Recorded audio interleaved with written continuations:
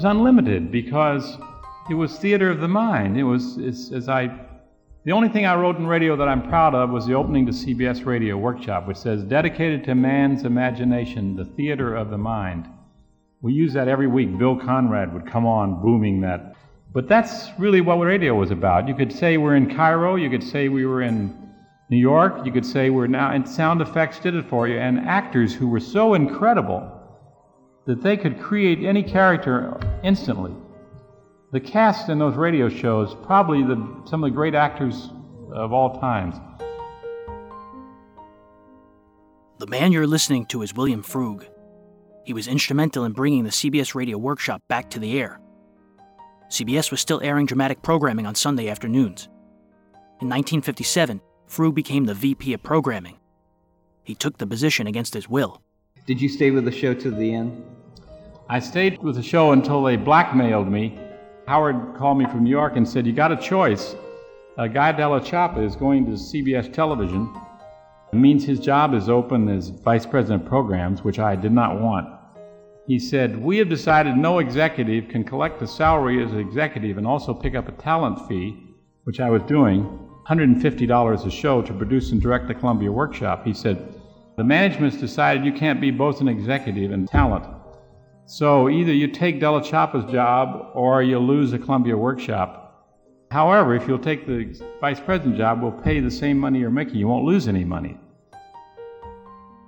I flew back to New York and said, Howard, I don't want the job. I don't want to wear a suit and tie. I love writing and producing. He said, I know, but we have to have somebody fill this job.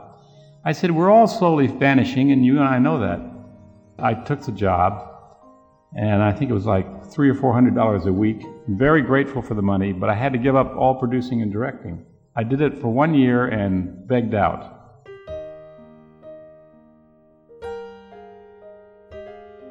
The CBS Radio Workshop, a reimagining of the old Columbia Workshop, had debuted with the critically acclaimed two-part adaptation of Aldous Huxley's Brave New World on January 27, 1956. It was in its second season in 1957, and unfortunately on the chopping block. Frug stayed with the CBS Radio Workshop until 1957. Afterwards, Anthony Ellis took over Hollywood's production. Paul Roberts was the New York counterpart. So that's how it came back. Thereafter, I was in charge of all of them and laid out all the programs, I think. Stan Freberg and I had been doing work together, and I suggested to him he'd do a dissertation on satire, which we did. And then we did a Japanese haiku show, and we did Jimmy Blue Eyes, which was an idea of Sam Pierce's. We could do anything. That was the fun of it. So were you the one then on the CBS Radio Workshop, the one who made the decision of which shows, which scripts would be selected and used? Some of them were done from New York, like alternate weeks. I was in charge of the ones from Hollywood. Howard Barnes and Paul Roberts were in charge of the ones from New York. Ours were the good ones. On Sunday, September 22nd, 1957, with no national sponsorship forthcoming, the CBS Radio Workshop went off the air with an adaptation of Sinclair Lewis's Young Man Axelrod.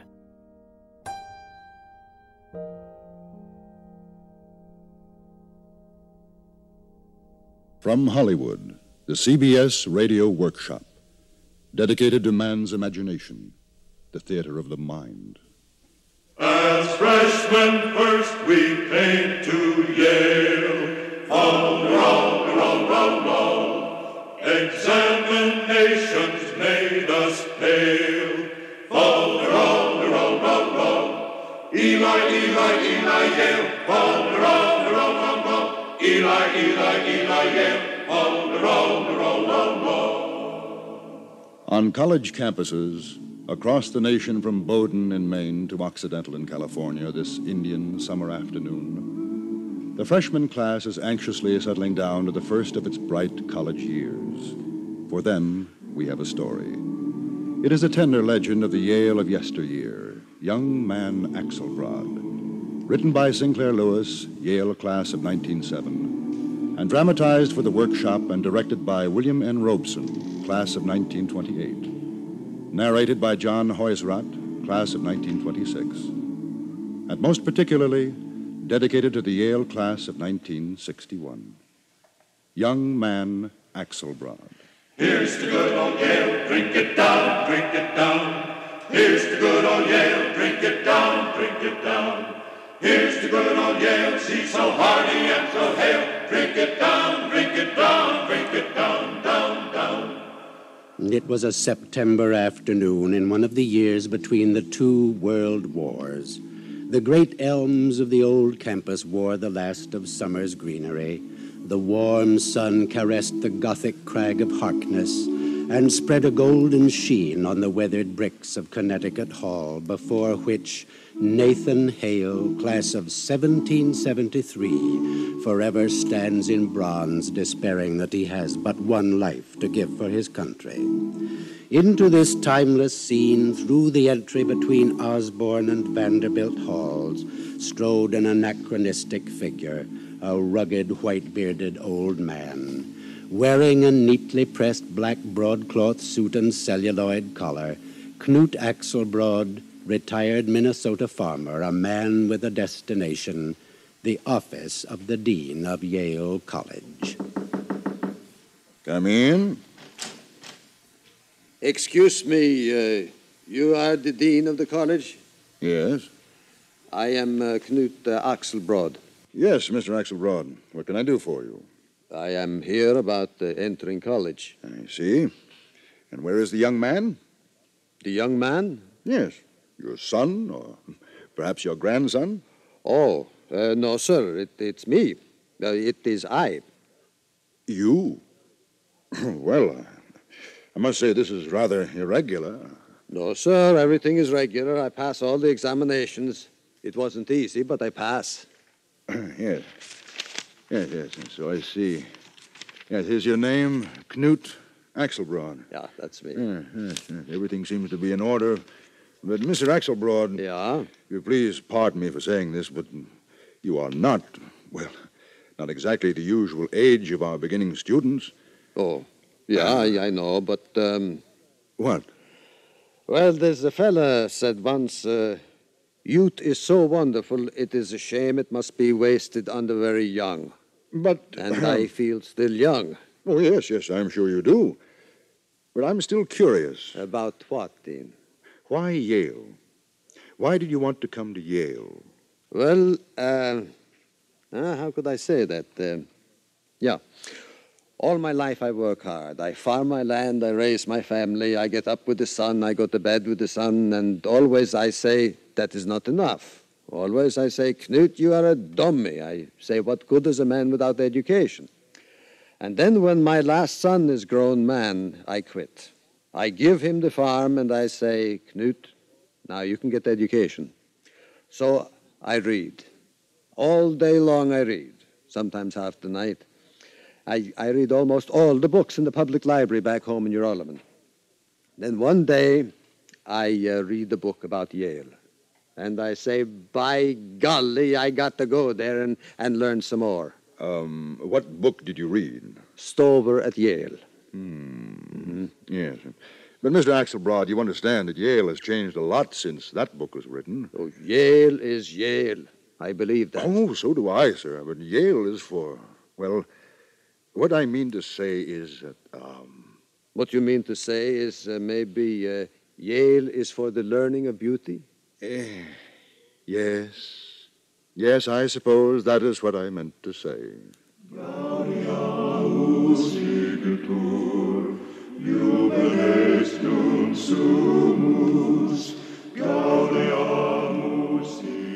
And so Knut Axelbrod was duly registered as a freshman in Yale College and assigned a room, not in Berkeley Oval where the cream boys of the prep school cliques lolled in comparative luxury, but in a grubby frame building far down High Street where were lodged the unplaced freshmen, the scrub seniors and assorted grinds and self-help students. Here he met his roommate, Ray Gribble. Come in, the door's open. Are you Mr. Gribble? Yeah? I am Mr. Axelbrod. Oh, whatever you're selling, I don't want any. Oh, well, I'm not selling anything. I am your new roommate. Your what? Your roommate. Who said so? The fella at the registrar's office, he said to come here, room 18, and he say my roommate will be Mr. Gribble. Well, beggars can't be choosers. Please? Nothing. You can have that bed over in the corner. Got a couple of broken springs, I'm afraid. You know how it is. First come, first served. Oh, sure. Thank you, Mr. Gribble. Wait, freshmen, wait, while the song smites the sky. Knut Axelbrod set out to savor the college he had learned from a book. He sat on the Yale fence in what he felt was an appropriate pose, not knowing that this was no longer done, not realizing why the undergraduates snickered as they passed. He went out to Yale Field to watch the football tryouts, but when he tried to get acquainted with the beefy candidates, they clearly indicated they thought he was crazy. Everywhere his warm overtures of friendship were met with the cruel, cold disinterest of youth. He was not a campus character, he was the class freak. 'Twas brillig, and the slidey toves did gyre and gimble in the wabe. All mimsy were the borogroves. Hey, Axelbrod, pipe down. I got a math assignment to finish. Oh, I'm sorry, Gribble.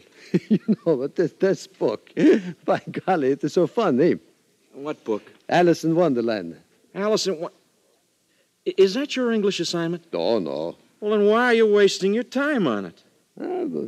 It's funny, by golly. Well, I don't understand you, Axelbrod. I just don't understand you. Why? I'm a simple fella. Well, it strikes me a man of your years ought to be thinking about saving his soul instead of reading children's books. Oh, I don't think Alice in Wonderland is very much for children. It says some pretty deep things in a funny way. Rubbish. And my soul's in pretty good hands. I go to chapel every morning. It's compulsory. Axelbrod, what is your purpose in life? What do you hope to get out of Yale?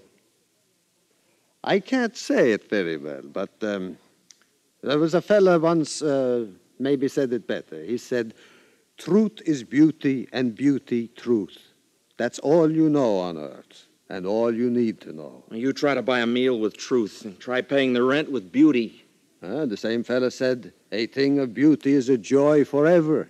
Its loveliness increases. It will never pass into nothingness. Yes, but remember Longfellow's exhortation. Let us then be up and doing with a heart for any fate. Still achieving, still pursuing, learn to labor. Yeah, but another fella said, the world is too much with us. Late and soon, getting and spending, we lay waste our powers. Oh, you are a hopeless romantic, Axelbrod, and I doubt if you will ever amount to a hill of beans. Hi, Gribble. Hi, Atchison. Well. How's old man Axelbrod tonight? Good evening, Atchison. I think our bearded wonder's in his second childhood. I just caught him reading Alice in Wonderland. You'd do better to work on that English assignment for tomorrow. That Merchant of Venice. I can't make head and a tail out of Shakespeare. The quality of mercy is not strained. It droppeth like a gentle rain from heaven. It is twice blessed. It blesseth him that gives. Well, you know it by heart. I learned it a long time ago. Yeah, but do you know what it means? Yeah, I think so. That beats me. Well, listen. What is that? The Whiffenpoofs over at Maury's. Whiffenpoofs? What is Whiffenpoofs? A Whiffenpoof is an undergraduate with a rich father and a so-called singing voice. He's got nothing to worry about. He can afford to hang around Maury's and drink beer and sing every night. His old man pays the bills. He doesn't have to work for his education the way fellows like Atchison and I do. But if it weren't for us, they'd never get through college. We wait tables for them, we tutor them. I think it's not so bad to enjoy life when you're young. I think radio began its decline at the end of World War II with the development of television, probably late 40s, early 50s. Almost 1950 exactly when I would date it from. TV was taking over.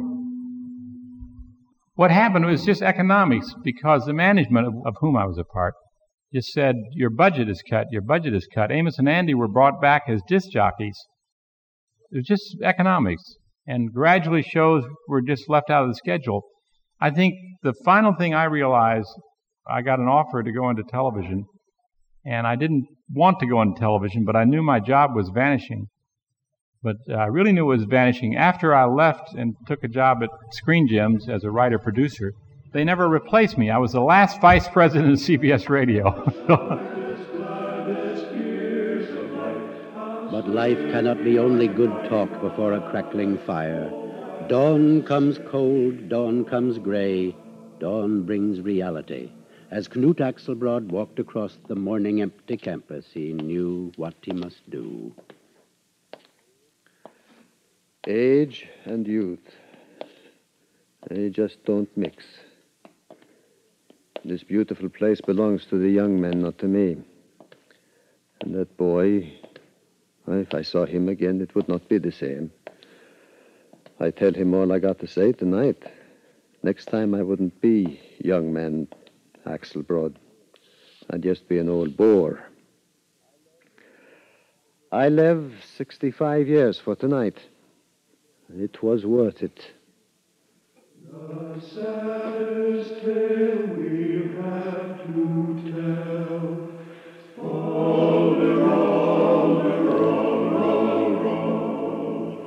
Is when we bid old Yale farewell.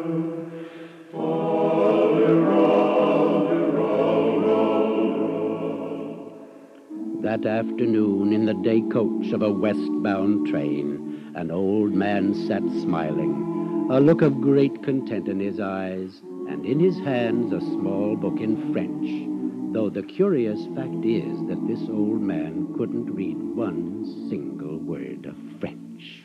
Eli, Eli, Eli, Yale, on the road, Eli, Eli, Eli, Yale, on the road.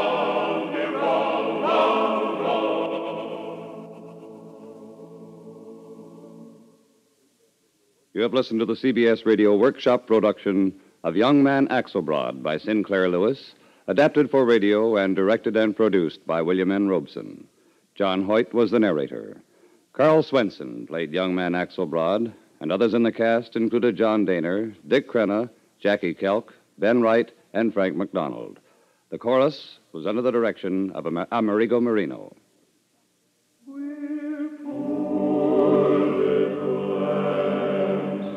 With this program, we conclude the current series of workshop productions.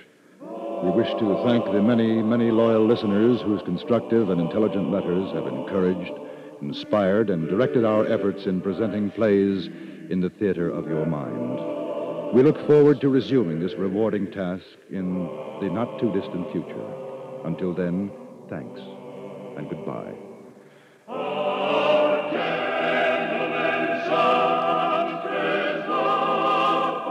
This is the CBS Radio Network.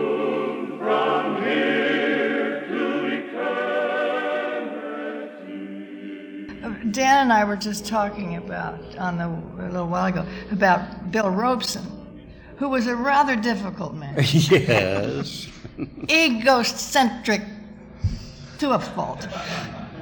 Always wore capes. Didn't he wear capes? But he could have been the Phantom of the Opera. Yes, that kind of cape. I think it had red silk lining or something. But, and he wasn't really difficult, but he made himself known. Yes, he was a very commanding president. Commanding indeed. And he wanted to rewrite every script. I mean, yes. The original script had no resemblance to the final product. Right, and he did Calling All Cars. Oh, yes. One of the first things that I remember. And a lot of Big Town. Mm-hmm. He did Big Town. Yes, true. And Suspense, he did some Suspense. After the workshop signed off for the final time, Suspense signed on, directed by William N. Robeson, and guest starring Jackie Kelk and Jeanette Nolan.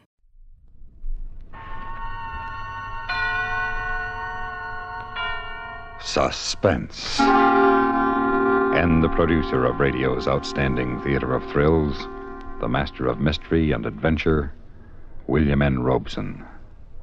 Whether you call it by the poetic phrase, the silver cord, or more prosaically just mother's apron strings, smother love can louse up the life of a growing boy.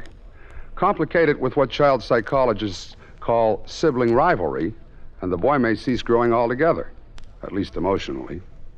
Of such elements is Greek tragedy made, and as it happens, the story you are about to hear.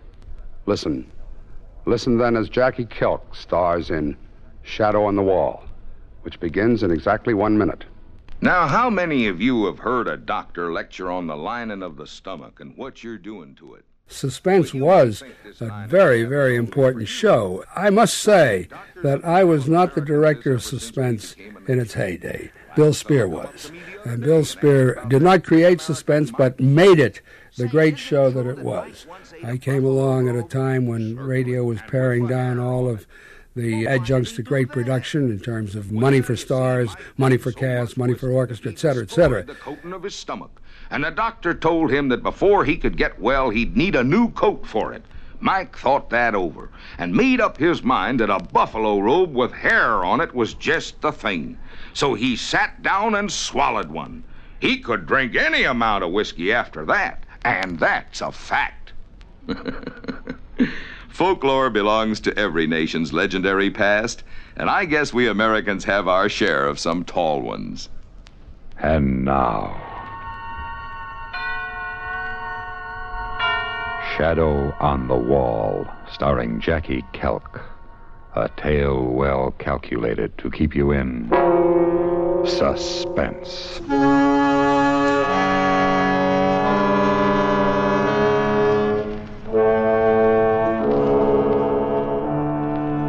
Soon, very soon now, there'll be a shadow on the wall. Shadows. Always shadows. I'll never get away from them. I've been watching them for days now.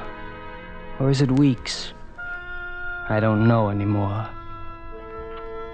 But I do know it started the last day of my brother's life. My brother. My dear, dear older brother. A thief. All my life he had stolen from me. Stolen my father's respect and then my mother's love. Now he was determined to steal the last hold I had on life. The house. The house where I was born and grew up out on Long Island. He was building a modern monstrosity on the estate a few hundred yards away. And when it was finished, the house, Mother's house, was to be wrecked. It was just too much. Henry, will you stop whining? I have a great deal to do before I leave for the coast. Roger, if I have to get on my knees and beg, I will. But please don't destroy the house. This place is worthless. Victorian houses like this cost too much to maintain. You think of nothing but money. What about my feelings? Your feelings? Yes, and Mother's, if she was still alive. Oh, Mother would approve, I'm sure of that. How do you know? This is the house Mother came to as a bride. The house where she bore and raised her 2 sons. This house was her life. Oh, really, Henry? It's true. How can you stand by and watch the room where she used to kiss us goodnight broken to bits by wreckers? Sentimental nonsense. And what about all her silver and furniture? Old and beautiful. You can't put things like that in a modern house. We'll pack them carefully and send them to storage. Yes. Yes, you just pack Mother away and forget her. Look here. Her favorite candlesticks. Don't wave that around. It's worth a small fortune. And a wealth of love to me. Where will these go in your fancy new house? All right. Put them under your pillow then, like your baby teeth. I don't care. No. No, you don't, do you, Roger? You don't care one little bit. What are you talking about? Why should you care? You got it all. You're the executor of the estate. Yes, and you've been the executioner of my self-respect. Nonsense. Now, as I said, I have a great deal to do before I leave tomorrow. I hate you, Roger. I hate you. What? I'd like to see you dead. Henry, stop being childish. I'd tear your heart out if you had any. Henry, put down that candlestick. No, they're Mother's. And you want to pack Mother away. I order you to... But you won't destroy us. You won't put Mother's memory in storage. I'll make sure Mother isn't hidden. You give me that. No. I hate you. I hate you. I hate you.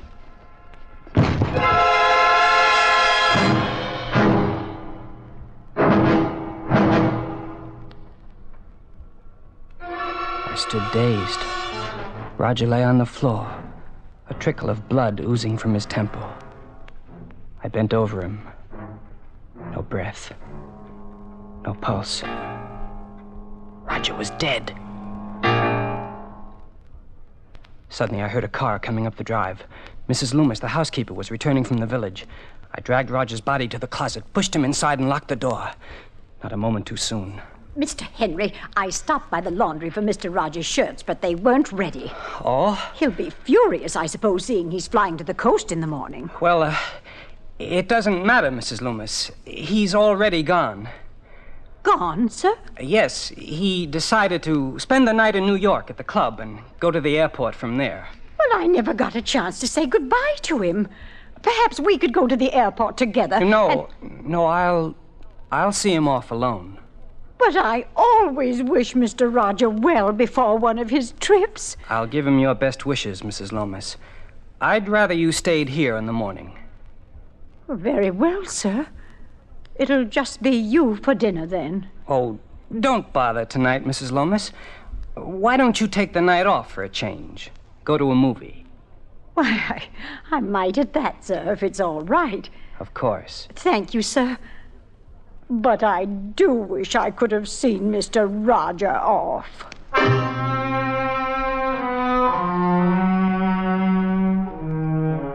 I waited in the library until I heard Mrs. Loomis go out.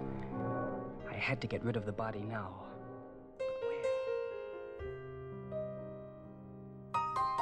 I am not one who suffers fools gladly nor accepts much brown-nosing. I want talent. I want ability. And I will go to lengths to find it, and I will also go to lengths to put up with it, as sometimes is necessary. All right, but where's the sponsor who will put... Now, get this. Well, I'm talking about 20-year-old figures. Who will put $5,000 into a superb super production. That's all it would cost in radio. There isn't a sponsor in this country but $5,000 a week. He'll put $250,000 into a film. He won't put $5,000 into a radio show. Let him give me the $5,000 and see what happens. You won't get any audience, but those you get will buy your product by the barrel. They'll be so grateful. At 5:05 p.m., Indictment signed on, starring Nat Polen and Jack Arthur. Indictment debuted on January 29, 1956. It told stories from the files of former ADA Eleazar Lipsky. The episodes presented the step-by-step details that went into gathering evidence which led to an indictment. Indictment, a formal written charge of crime as the basis for trial of the accused.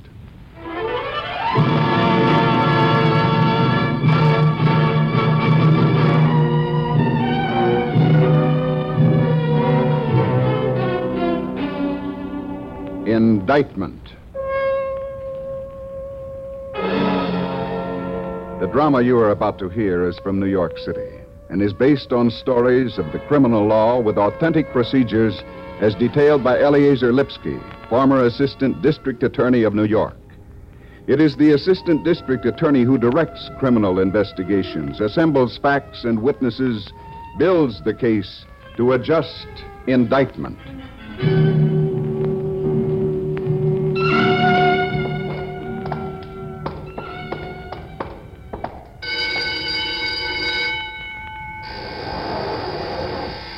This way, Fatso, through the door.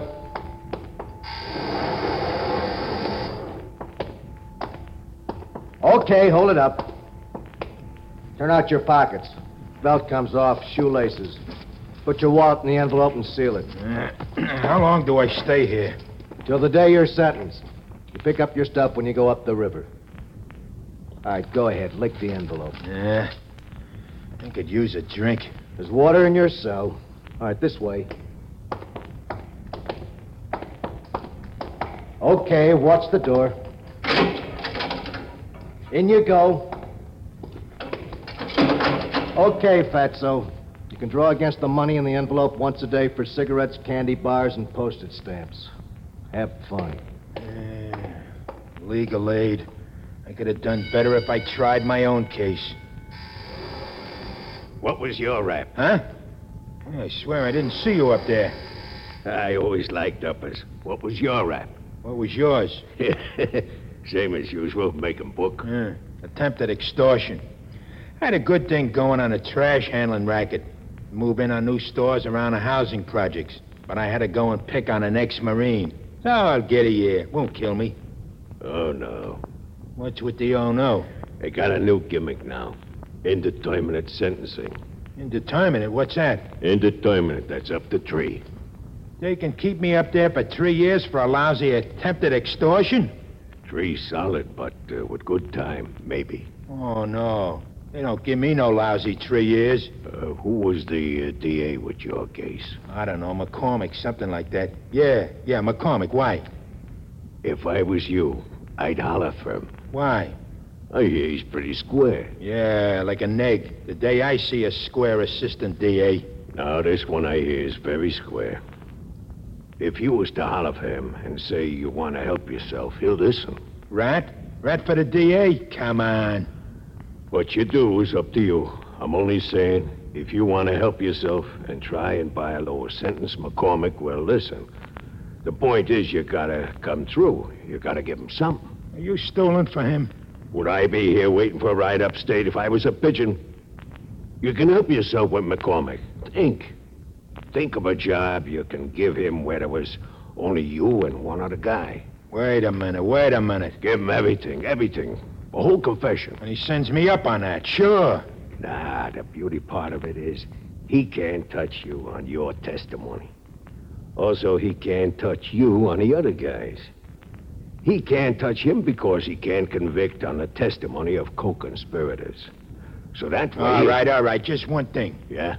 If you're such a good jailhouse lawyer, how come you're going up the river for a lousy bookmaking pinch? Oh, that? Yeah, that. Well, the thing is, making book was the pinch.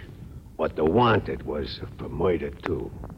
So, when you talk to McCormick, don't mention my name.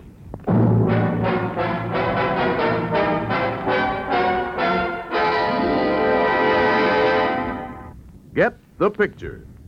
And we do mean motion picture. This is your chance to attend school within your assigned area. How? By enrolling in a USAFE telecourse. If you are taking a USAFE correspondence course, you may also be able to attend a classroom on film, which will give you additional instruction on the same subject. Although primarily prepared for showing in areas which are serviced by Armed Forces Television, these telecourses can also be shown in any other area which has a standard 16mm projector.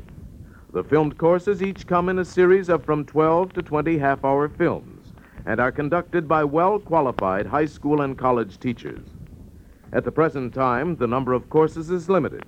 So if you are interested in studying by this method, see your education officer for information and details.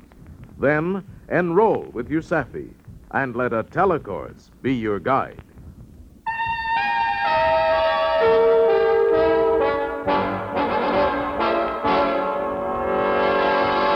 All right, Smith, what's your problem? Mr. McCormick, I want to help myself. What do you mean by that?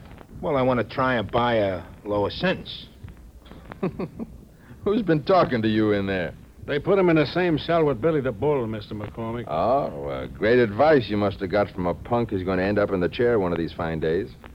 What do you mean, a lower sentence? How do you know what sentence you're going to draw?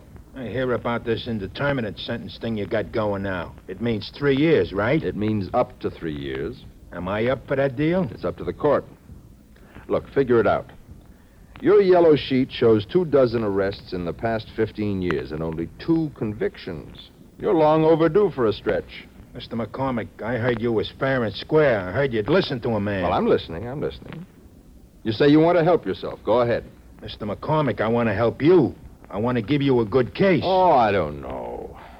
Putting you away has improved my morale considerably. Huh? Never mind. Okay, you asked me to listen. I'm listening. You got to promise me something first. Mr. McCormick can't make any deals, Smith. I'm trying to say I want to make a confession, but all I ask is you don't use it against me. Are you going to give me somebody else? Is that it?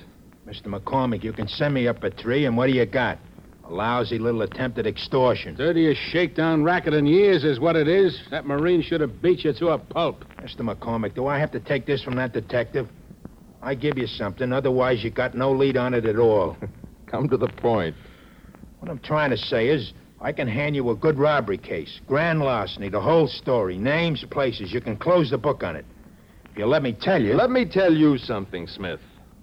I have you where I want you. On your way to 3 well-deserved years in the can. I don't have to make any deals with you.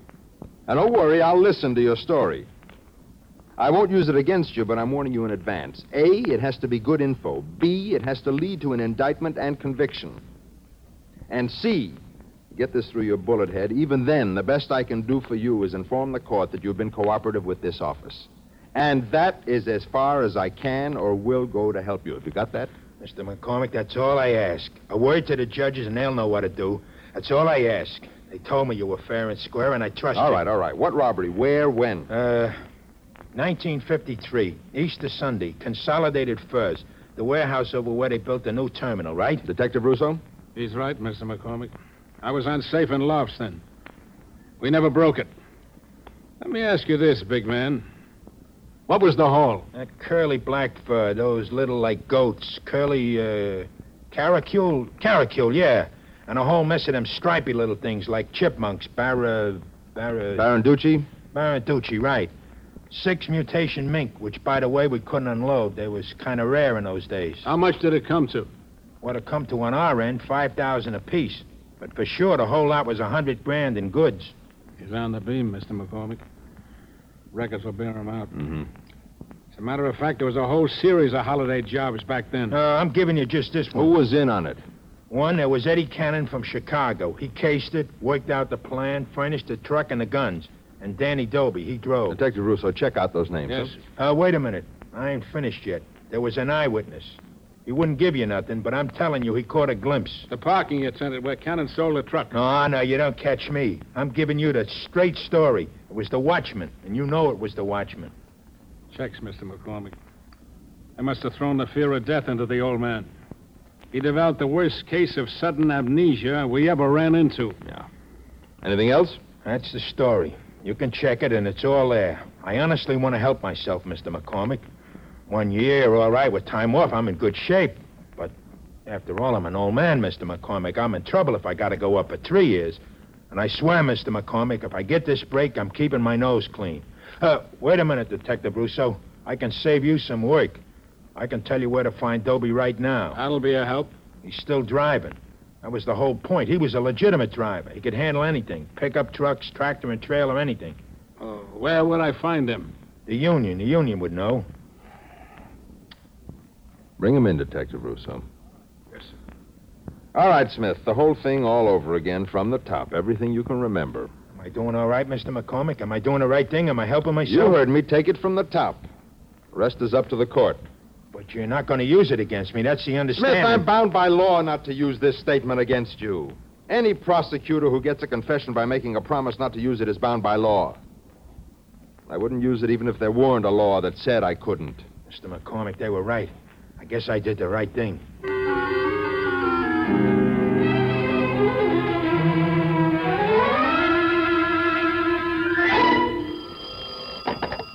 Special Bureau, Russo. This is Chicago ID. On that request this morning, Eddie Cannon, you asked for that? Yeah, that's right. Where is he?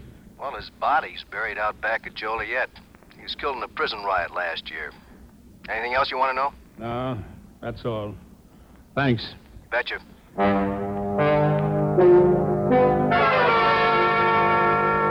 Mr. Kernigan, try and remember. The warehouse. It was robbed, don't you remember? That you, Frankie?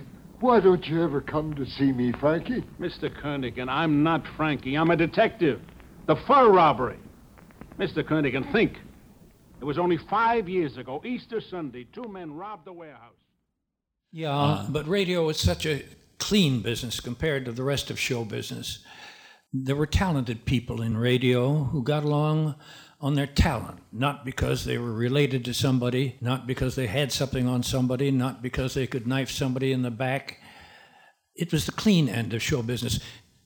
Elia Kazan, I used to have him on Crime Doctor, I guess it was, quite frequently, and we'd walk from CBS to Grand Central Station after the show, after the broadcast. And Gadget said more than once that to him, good radio was far more difficult than any of the other media. He'd been born and brought up behind the scenes in the theater, was not only an accomplished actor, but a good director, too. But he felt that, partly because of the limitations of rehearsal, It took more talent to do radio well than any of the other media. That was the voice of director and writer Jack Johnstone. In September of 1957, he was in his third year directing Bob Bailey and yours truly, Johnny Dollar. This is Bob Bailey's daughter, Roberta Bailey Goodwin. Yeah, it is painful. Those were very good times. And like I say, afterwards, when radio died, and I mean it died with a big bang, it just died out there in California. They tried to move it back to New York, and when they tried to convert to TV, so many of the radio personalities couldn't make the conversion. And until other jobs opened up, like the sponsor jobs, there were a lot of radio stars that just went completely downhill. Especially, like my father, had nothing to fall back on. He'd been an actor all his life. And by the time his radio show was over, he was almost 50. He weighed about 150 pounds, stood about 5'9.5", and they looked at him on television and said, "You're not Johnny Dollar." And he said, "But I am. I've been." And they said, No, we have to get a 6-foot-tall guy that weighs about 200 pounds to play the part. It was sad. It was a very sad time when TV just wiped it out.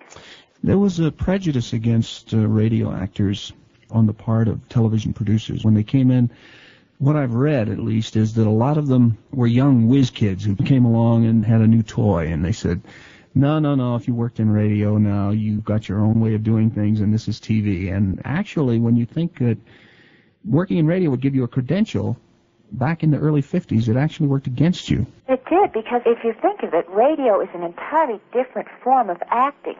You relied completely on the sound man, the sound mixer, for any sound effects that needed to be put in. Although you stood in front of the microphone, you would move your arms occasionally and act a little. All the acting was in the voice, in what came out from inside of you. You could wheel someone up there in a wheelchair, and he would project over the radio his voice, his emotion. From Hollywood, it's time now for Johnny Dollar. This is Peter Hardy at Tri-Western Property and Casualty Insurance. Hi, how are things in the Golden West? You still in Reno? Sure am. Good boy. What goes, Pete? A little trouble with a big dairy farm out here, Johnny. Amenian Dairies. Okay, Pete, tell me all. A year and a half ago in a fire, Amenian lost one of his silos. You know, one of those big towers where they store and cure a lot of chopped up corn and stuff. Yeah, I know. Cost us $21,000. $21,000 for a silo? This time it's a compound silo, and the claim is for $56,000. Oh. But I don't want to pay it. I don't blame you. Sure, because, Johnny, I think it was arson.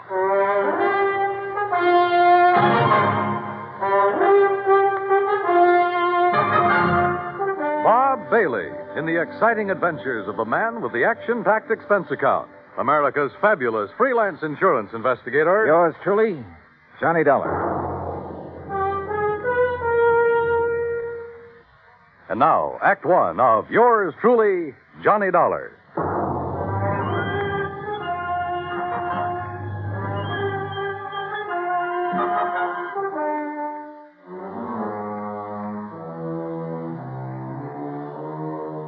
Expense account submitted by Special Investigator Johnny Dollar to the Tri-Western Property and Casualty Insurance Company, Reno, Nevada office. Following is an account of expenses incurred during my investigation of the doubtful dairy matter.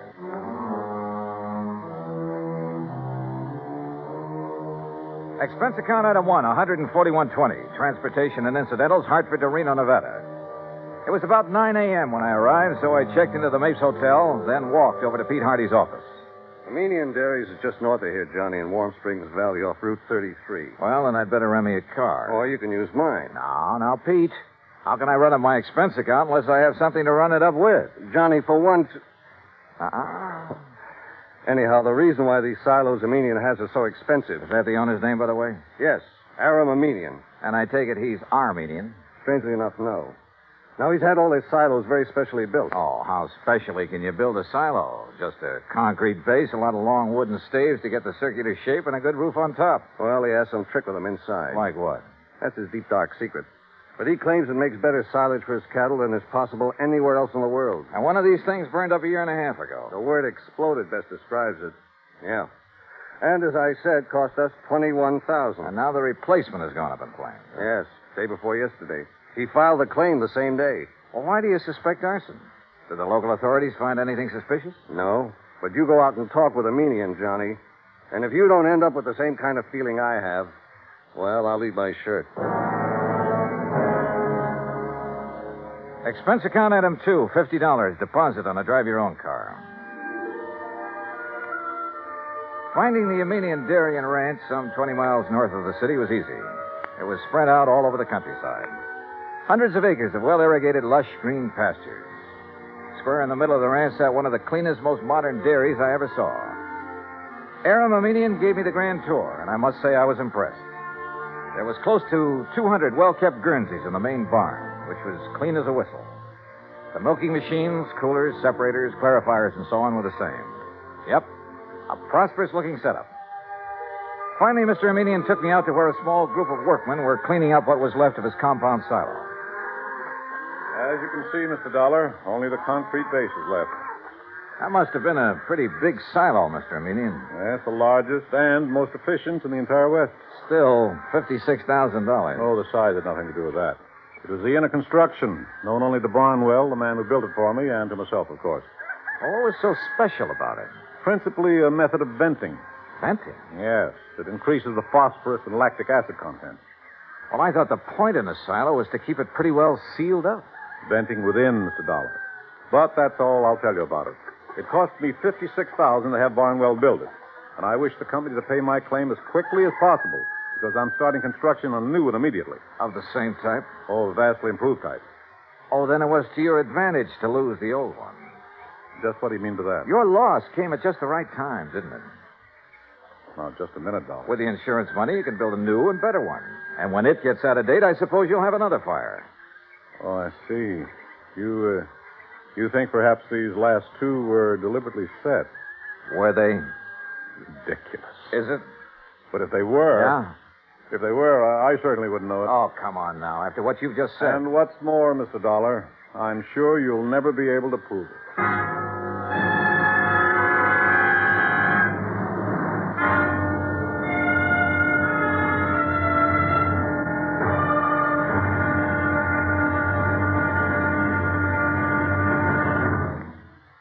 Act two of yours truly, Johnny Dollar, in a moment. We sometimes wonder, what is the life of a human being really worth? Not too much? Or maybe a great deal? Does it depend on whose life it is? Whatever the answer, one thing is certain. Fred Hargesheimer, since World War II, has felt that his life is worth quite a lot. Quite a lot of gratitude. During the war in the Pacific, about June of 1943, Lieutenant Hargesheimer had his P-38 fighter plane shot out of the sky. Badly wounded, he bailed out over a tiny island, New Britain. It looked pretty small from where he hit the silk, but he found it much bigger when he hit the ground. It was bigger, and in complete control of the enemy. But Hargesheimer was lucky. After a month of lonely hiding, he was found by a group of friendly natives from the village of Nantambu.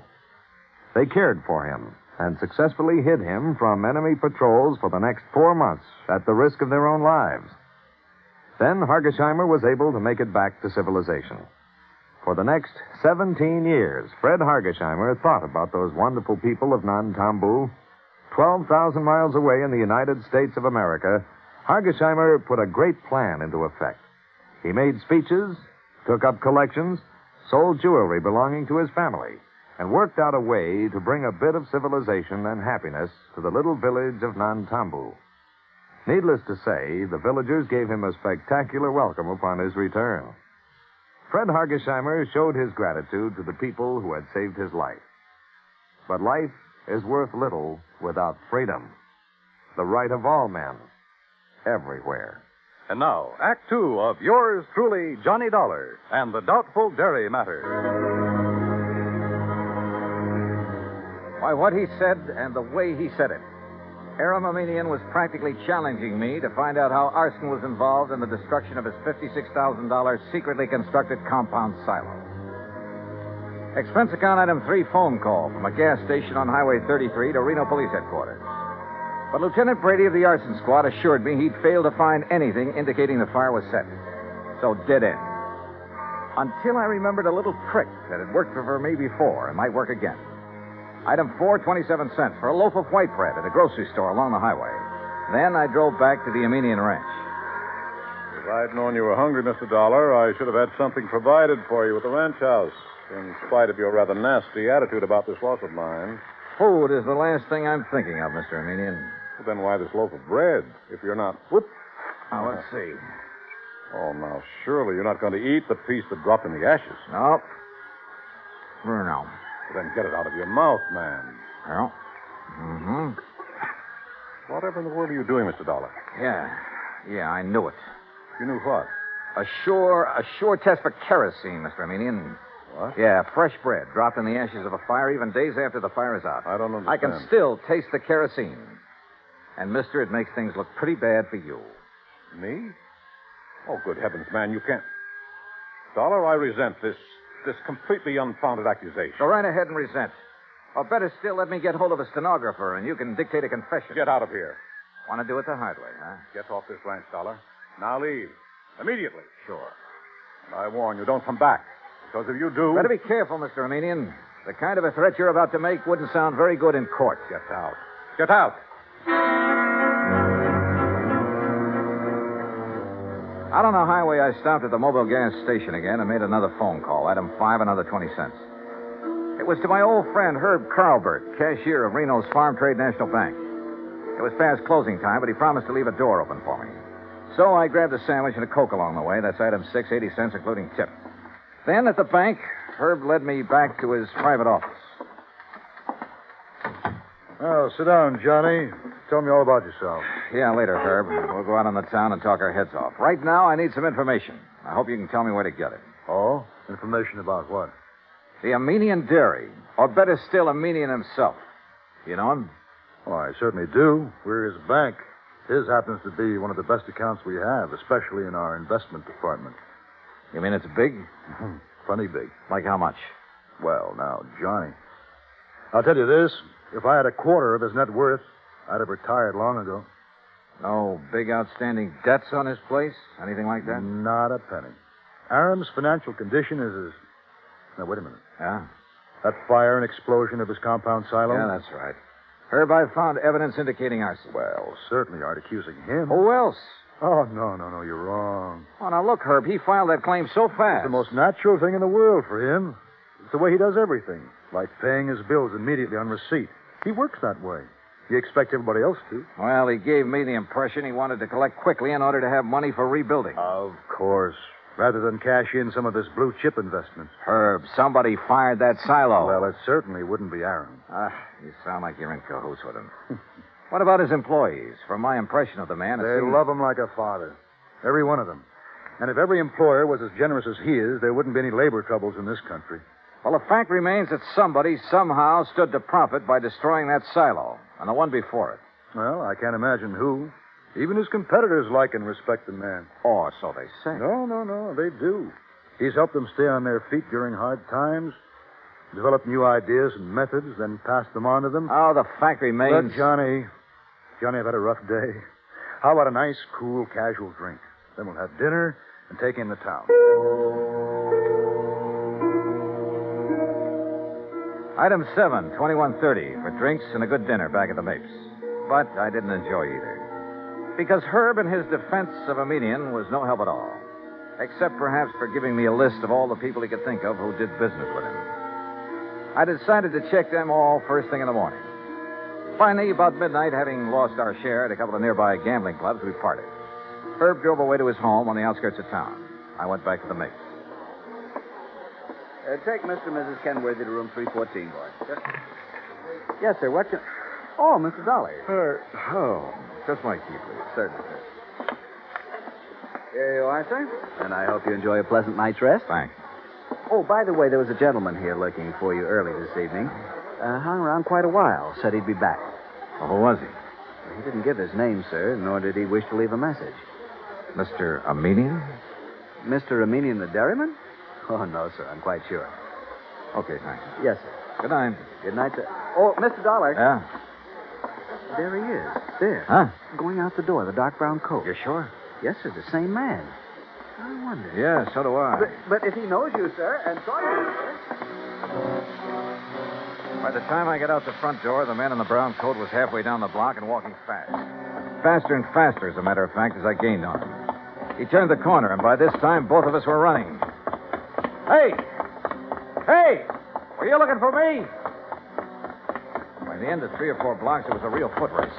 Then suddenly he turned into an alley, and like a darn fool, I plunged into the darkness of it after him. Hey! Hey! Right here. Oh, no, you...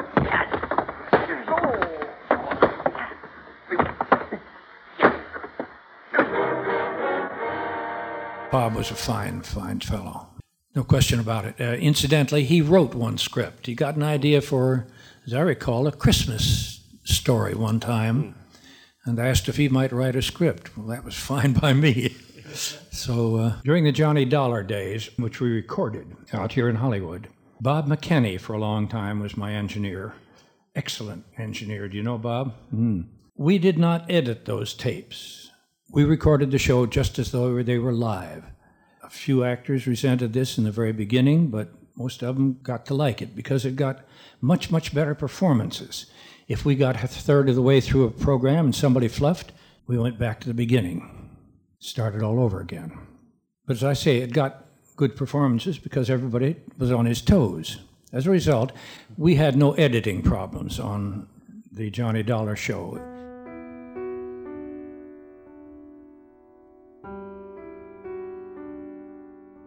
Arlie Bayer was featured in this cast. I know Jack Johnstone. He never went in the booth.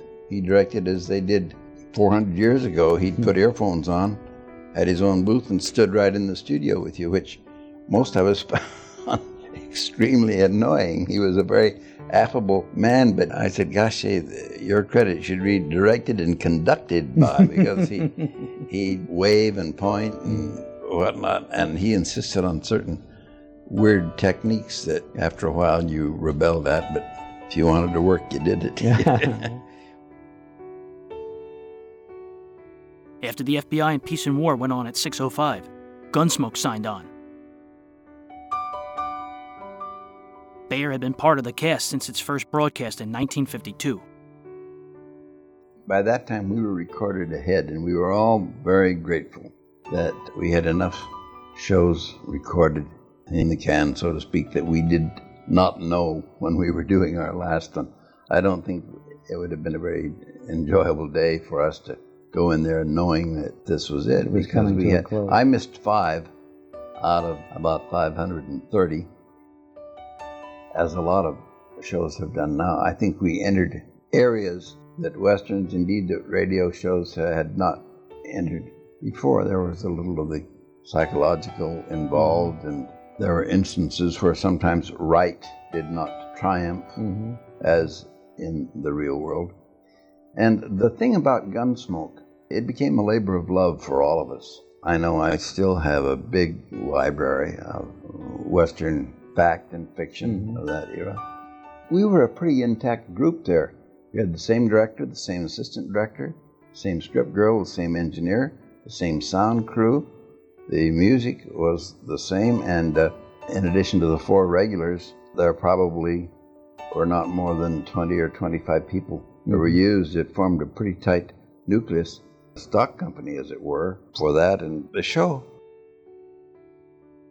If we had been given just an outline, I think that Bill and Howard and Georgia and I and some of the regulars, I think we could have ad-libbed a show if it was that tight and that close. Yeah. We got to know each other's timing so well, and anticipate each other's thoughts. I remember little things like, well, Dylan had told Chester to put some wood on the fire, and the sound of the logs going on there, and I went, he said, well, get out of the smoke. Just as an ad-lib, huh? Green. He said, you should have got dry. And then we went on with whatever we were doing. And things like that. By 1957, Gunsmoke was, quite simply, one of the most influential Westerns in history. Norman MacDonald was its director. When Gunsmoke went on the air in April of '52, it was really the only one of its kind. In the years that followed, I think there were a good many imitators, some very successful and some just poor imitations. It had always been a rule of thumb in radio that there should not be any dead air, that people must keep talking. Well, we changed that, not because we deliberately set out to change it, but just because the people we were working with didn't talk all the time. So we had to fill it with sound patterns. We had 3 sound men for the most part, Bill James, Tom Hanley, Ray Kemper, who contributed more to the show than anybody could ever imagine. For example, the boys on their own time realized that we were having trouble with live gunshots. They, on a Saturday, went out with some equipment of their own and recorded shots on tape with a 45 and with a 38 and with a 32, and I think with a 22. These effects then could be played directly through the line so that it didn't flatten out and become just a dull pop.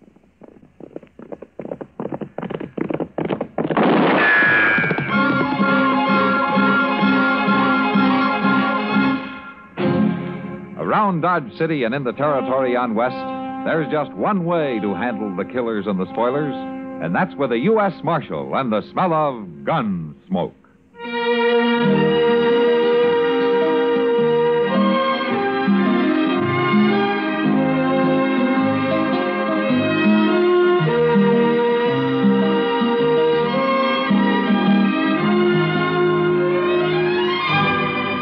Gunsmoke, starring William Conrad, the story of the violence that moved west with young America, and the story of a man who moved with it.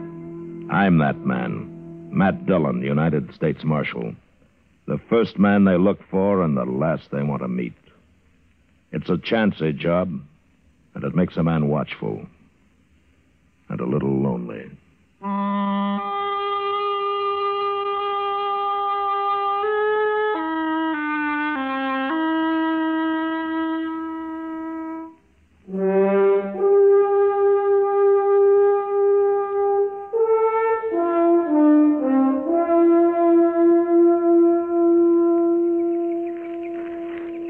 I got our horses saddled, Mr. Dillon. I swear I'm so hungry I could eat a whole hog. Yeah?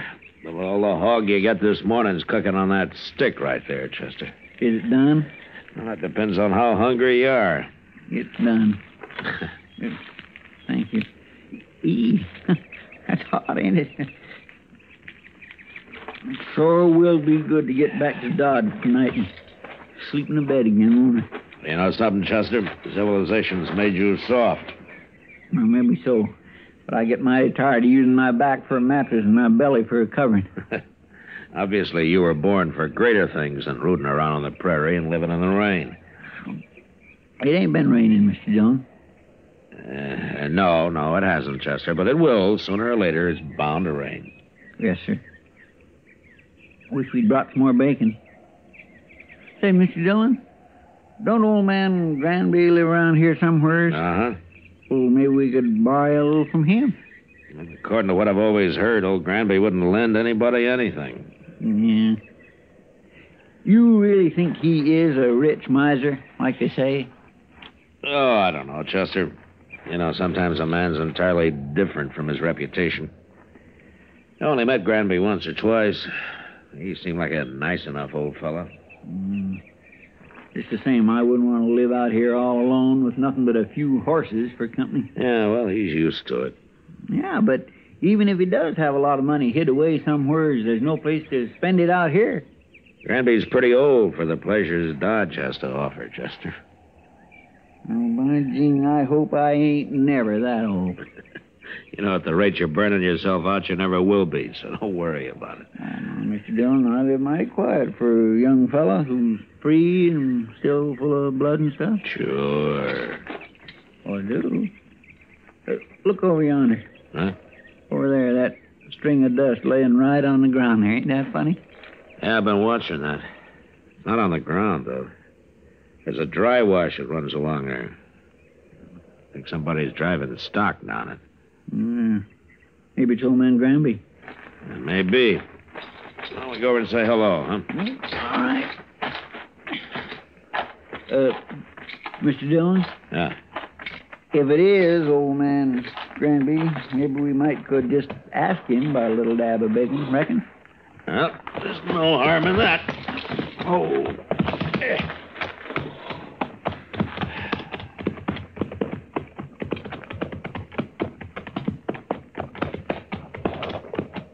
That looks like horses down there. Yes, sir. I can see their heads now. But I don't see nobody driving them. They belong to me. Now, let's wait here. Yonder he comes. That's not old Granby. Well, let's ride down and say hello anyway. Huh?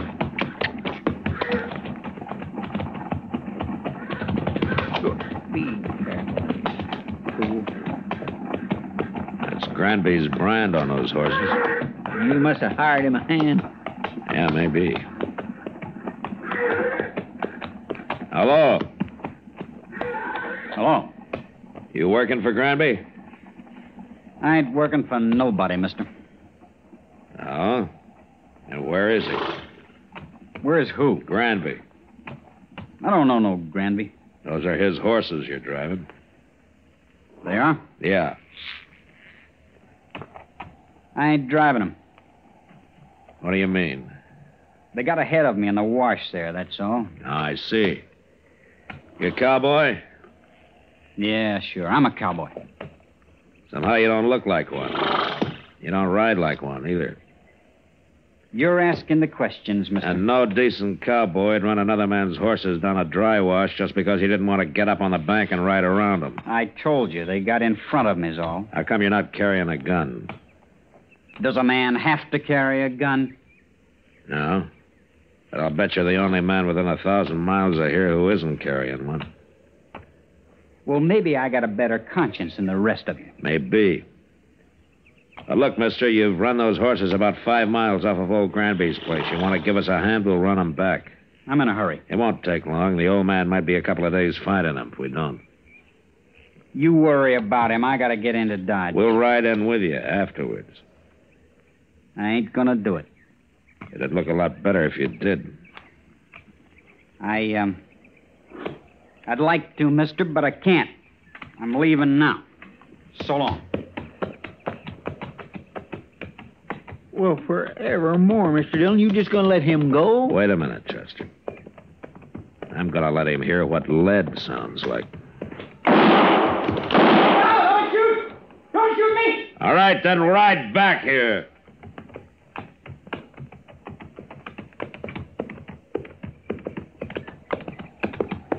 Don't kill me, mister. I'm not gonna kill you unless you try to run away. Why would I try to run away? You just did, Chester. Yes, sir? Ride down the bank and head those horses off. Start them back up the wash. We'll be out of here by the time they're back. All right, sir, Mr. Dillon. You stay right close to me, fellow. Don't you try anything smart. When we get to Granby's, if he says it's okay, then you can go wherever you like. I don't know Granby. I've never been there. And we'll show you the way. Come on, let's go.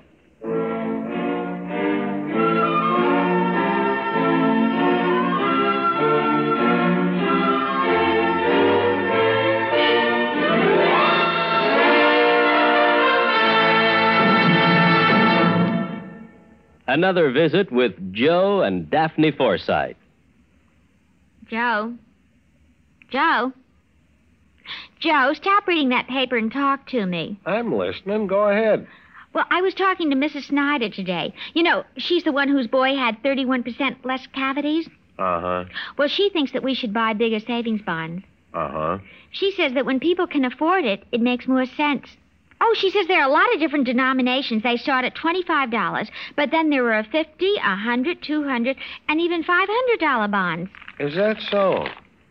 And then with the ones we've already bought through the payroll savings plan, we'd have quite a nest egg. Uh-huh. Are you listening to me? Uh-huh. Did you know that the total accumulated compounded semi-annual interest of the Series E savings bond will amount to 93 1/3% of the original purchasing price? Uh-huh. I thought so. Joe, what did I say? You said that United States savings bonds are a safe, easy way of investing. I did. That they help guard our country's freedom. And? They're the best investment in America's future. I said something else, too. Oh, yeah. You said that the total accumulated compounded semi-annual interest of the Series E savings bond will amount to 93 1/3% of the original purchase price. Well, now, how did you do that? Husband's trade secret.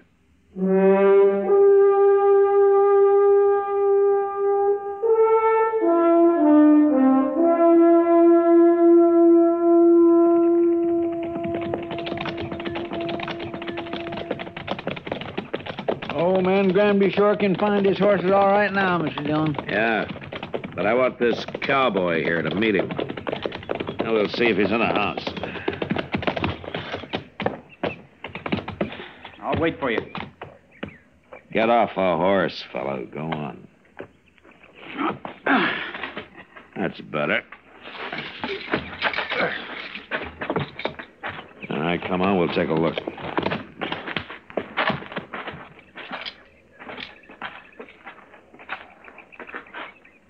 Well, what are you waiting for?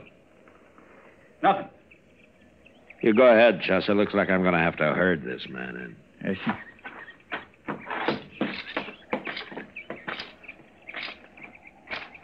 You've been kind of balky ever since we ran into you, haven't you? I just don't like being dragged around. I never did. Well, I just want you to meet old Granby. He'll be grateful for your helping run his horses back here. I know what you think, mister. You think I was stealing them horses. Well, I never heard of the old man. I was never near this place. So you told me, but you're here now. I ain't afraid of you or nobody. Now let's go into the house. Come on.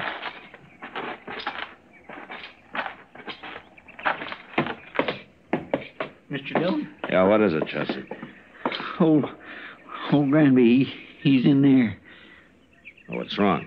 Right in the room there, Mr. Dillon. He's just hanging there. What? Somebody went and hung him right in his own house. I don't want to see him no more. You go take a look at him. Pull your gun and hold it on this man, Chester. If he makes a move, shoot him. Yes, sir. Now, you just stand right there, real quiet like. I ain't gonna do nothing. You sure ain't. Just because I happen to be in the country don't mean I killed nobody. Yeah. Mr. Dillon will decide about that. Who is this Mr. Dillon, anyway? He's a United States Marshal, that's who he is. A marshal? A marshal. Looks like you run into the wrong people, fella. Here, I'll hold your gun, Chester, and you search him. All right, sir. Here. Turn around. All right, take it easy. Now, the house is all torn up. You must have been looking for old Granby's money. I was never in that house. Ain't nothing on him. Not a thing. All right, Chester. Here's your gun. Here, catch it. Thank you. What's your name, fellow? Trimble. Joe Trimble. Where are you from? Up north. Up north where? All over. What are you doing down here? Making a change. Sure. And some cowboy you ran into told you about Granby being rich. So you came here and you kicked the old man around and then you hung him, then you tried to find the money. That's a lie. This is the first time I was ever near the place. I'm sure you did it, Trimble, but I wish I had more evidence. The court of law just might not convict you the way things stand. You gonna let me go? No, I'm not gonna let you go. I'm arresting you and you're gonna stand trial, and I'm gonna do my best to see you hung. I didn't do it, I tell you. And I'll go free, too. You'll see. Now, there's something mighty wrong about you, Trimble, and I can't figure it at all. But I'm sure gonna find out.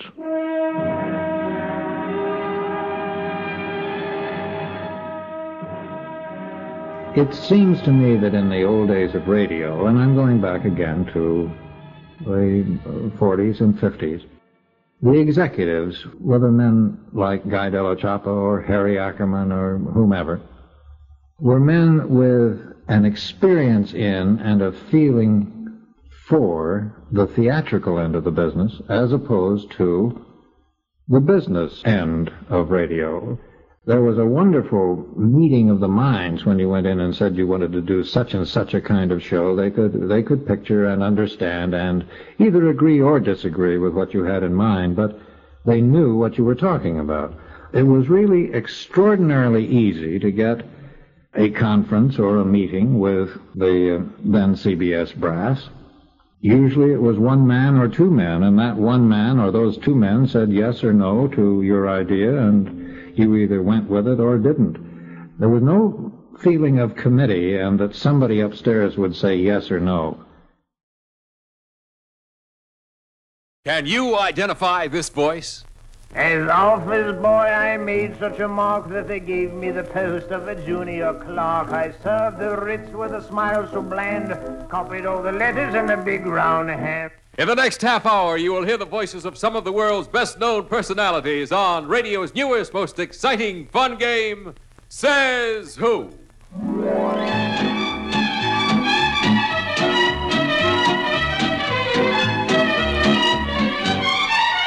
Yes, it's time for Says Who.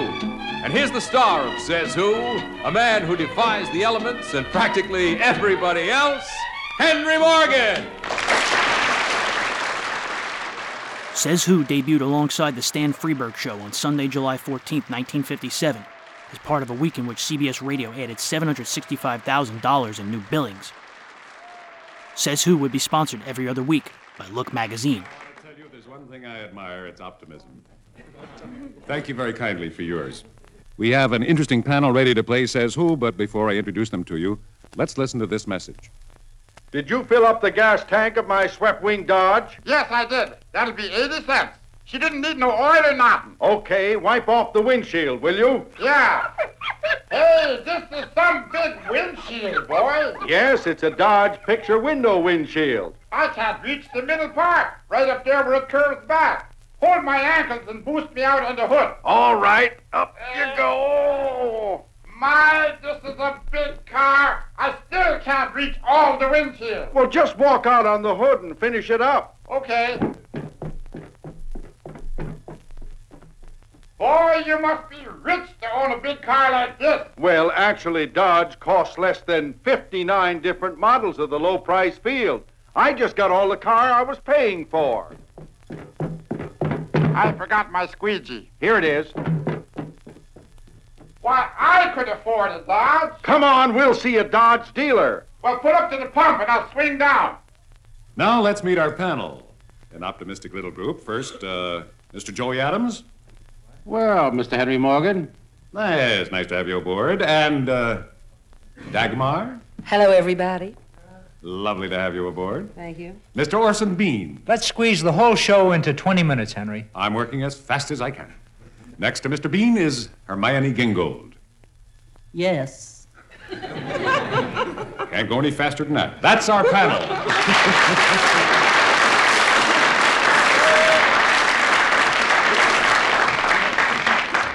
Panel, I know you know the rules. We play a voice which you try to identify. The listener suggesting the voice gets $15. If you don't come up with the right answer, the listener gets an additional $15. You have the voice texts on cards in front of you. Let's play Says Who. Panel, the first voice was suggested by Mr. Jim Goodrich of Carmichael, California. La la la la la la la la la la la love found its way here. May we have the identification of that voice, please? Few people know that this glamorous movie star can sing. You were listening to the voice of Ava Gardner. Shall we play a bit of Says Who? Joey Adams, let's start with who. La-da-dee, la-da-da. What language is that? That's just known as lyrics. Those are no lyrics. But and if they are lyrics, would I know who they are if I had the lyric? Joey, on my piece of paper, it does not say whether she is singing or not. I have what you have, la-da-da-da, and we go to Dagmar da-da. Is she about my size? Well, honey, you mean up and down?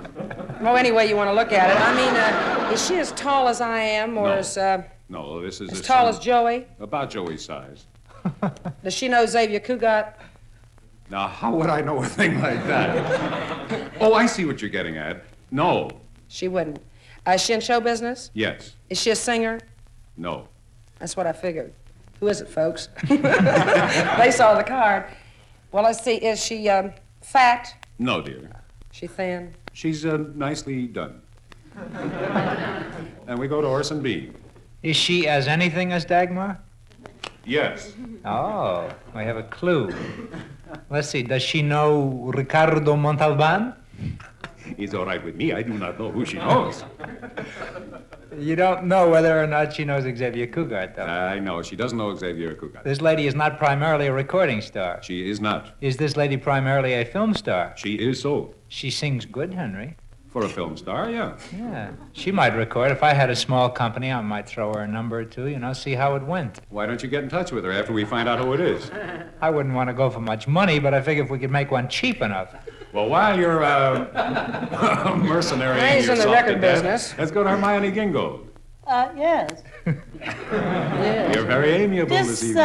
La-di-da-da, etc., it says here, is that the actual lyric, or is it because she has forgotten what the lyric is and is ad-libbing? As a matter of fact, this girl had it on cue cards, as I recall. Is she a great star in films? Makes a lot of money. And has she been in the news a lot lately? No more than usual. And we go I to... think I know who it is, but you can guess. Whisper to me, honey, I'll Miss tell. Gingold hit Mr. Bean, whose turn it isn't. It's I'm going to hit Dagwood here, Dagmar. What, I look like a sandwich, honey? I would like to sandwich, say, folks. I would like to say that this is the first time, it is the first time in history that this lady has been mistaken for a sandwich. Joey? Now, let's recapitulate. I beg your pardon. I'm game. Now, let me see. She doesn't know Ricardo Montalban and Xavier Cugat, right? She's built like me. Hardly. So that's what you said. Dagmar said, is she like her or like me? And you said more like me. Just in height. Just in height? Oh, yes. How about in depth? In depth, she's got it all over you, kid. I have an answer that can turn this place into a garage right now. The girl on the screen that has not been in the news lately, she doesn't know Montalban or Cugat, and she's about my height in length, but different in width, right? If we had the time, I'd like to discuss this mountain battle with you. Well, ding dong, the question's dead. With all those clues from Joey, I think I know the answer, but you tell it. You got a hope? No. You've lost anyway. All right, because we're going to send $30 to Jim Goodrich in Carmichael, California. That was Ava Gardner. Really? Yes, and now you know. She's much shorter than me. Joey, I've never seen her in the flesh. Why? She's always in Europe, that's why. Well, I've never seen her in Europe either. I had a dream that I was going with Ava Gardner, but it turned out to be a lousy... Gunsmoke started on the air in '52, as we've mentioned, and network radio was beginning to die just at the time we were starting. I guess what I mean is that in those early days, if you were doing a series and the series was canceled, something else popped up and you were told to start preparing for a show called such and such, which would go on the air next Tuesday. There was always something to replace the show that went off the air. By the end of the 50s, and certainly by the 60s, when a show went off the air, that was just the end of that half hour or that hour or that 2-hour segment, and it was filled with something else. And that something else usually came from New York. It was a sad period for those of us who were fond of radio and enjoyed radio, and indeed had been brought up in radio. And it was not sour grapes.